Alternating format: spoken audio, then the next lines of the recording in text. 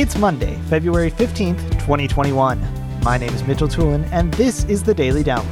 AV Nation is brought to you by the Almo E4V. This virtual experience, led by all-star educators, focuses on content to help integrators thrive and gain CTS RUs. The next E4V will take place March 9th through the 11th. Go to e4evolution.com for more details and to register for this free experience today.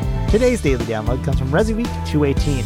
Matt Scott is joined by Mark Chakowski, Jamie Briesmeister, Dan Fulmer, and Chad Russell talking about Almo's Financial Relief Alliance.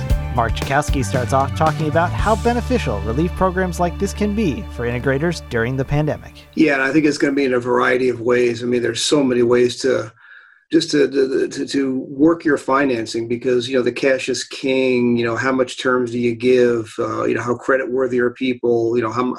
How is the business overall? Cash flow is going to be a more important component as we go on for every kind of business, whether you're a manufacturer, integrator, or whatever. And just, being on the manufacturer side for years like I have in the past, I'd spent a lot of time with our credit manager because customers that I was either trying to get credit for or get extended terms, there's a lot that goes into that.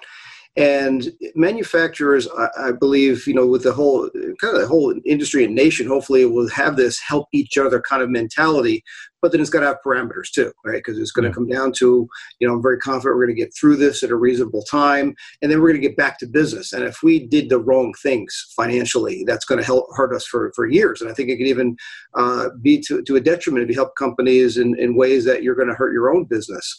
So, I think we're going to see some things that will hopefully help over this relatively short term. So nobody has a crystal ball of when this thing is going to be stabilized. If that's, that's really the best word I could think of. Is that 2 months, 6 months? So I think you're going to see some scenarios where maybe manufacturers will give that 30-day extended term like Almo's thinking of. I could also see people saying, okay, you have this much outstanding, 3 separate payments, and let's see where we are. Things like that don't extend it out too far, but give some flexibility to that dealer or integrator to pay their bills and keep doing business because they probably don't have very much income coming in because look at the snowball. Are their customers paying them? Right? So they don't have money to pay the manufacturer. So I think, being creative, working to help each other, being smart about it. But the underlying component, if anybody is out there as an integrator asking for certain terms and you owe money, communicate with the person you owe money to. That's the biggest message I can give right now because when it goes silent, it gets weird. And if people think you're not going to pay them, then other things happen, collections, and all the nasty stuff. Communicate, let them know your situation, and try to work something out that way. Thank you for listening to today's Daily Download. If you like this podcast, make sure you subscribe and comment on iTunes and also check out all the other fine programming we have here at AV Nation at avnation.tv, avnation.tv. The network for the AV industry. What are you listening to? This is AV. This is AV Nation. This is AV Nation.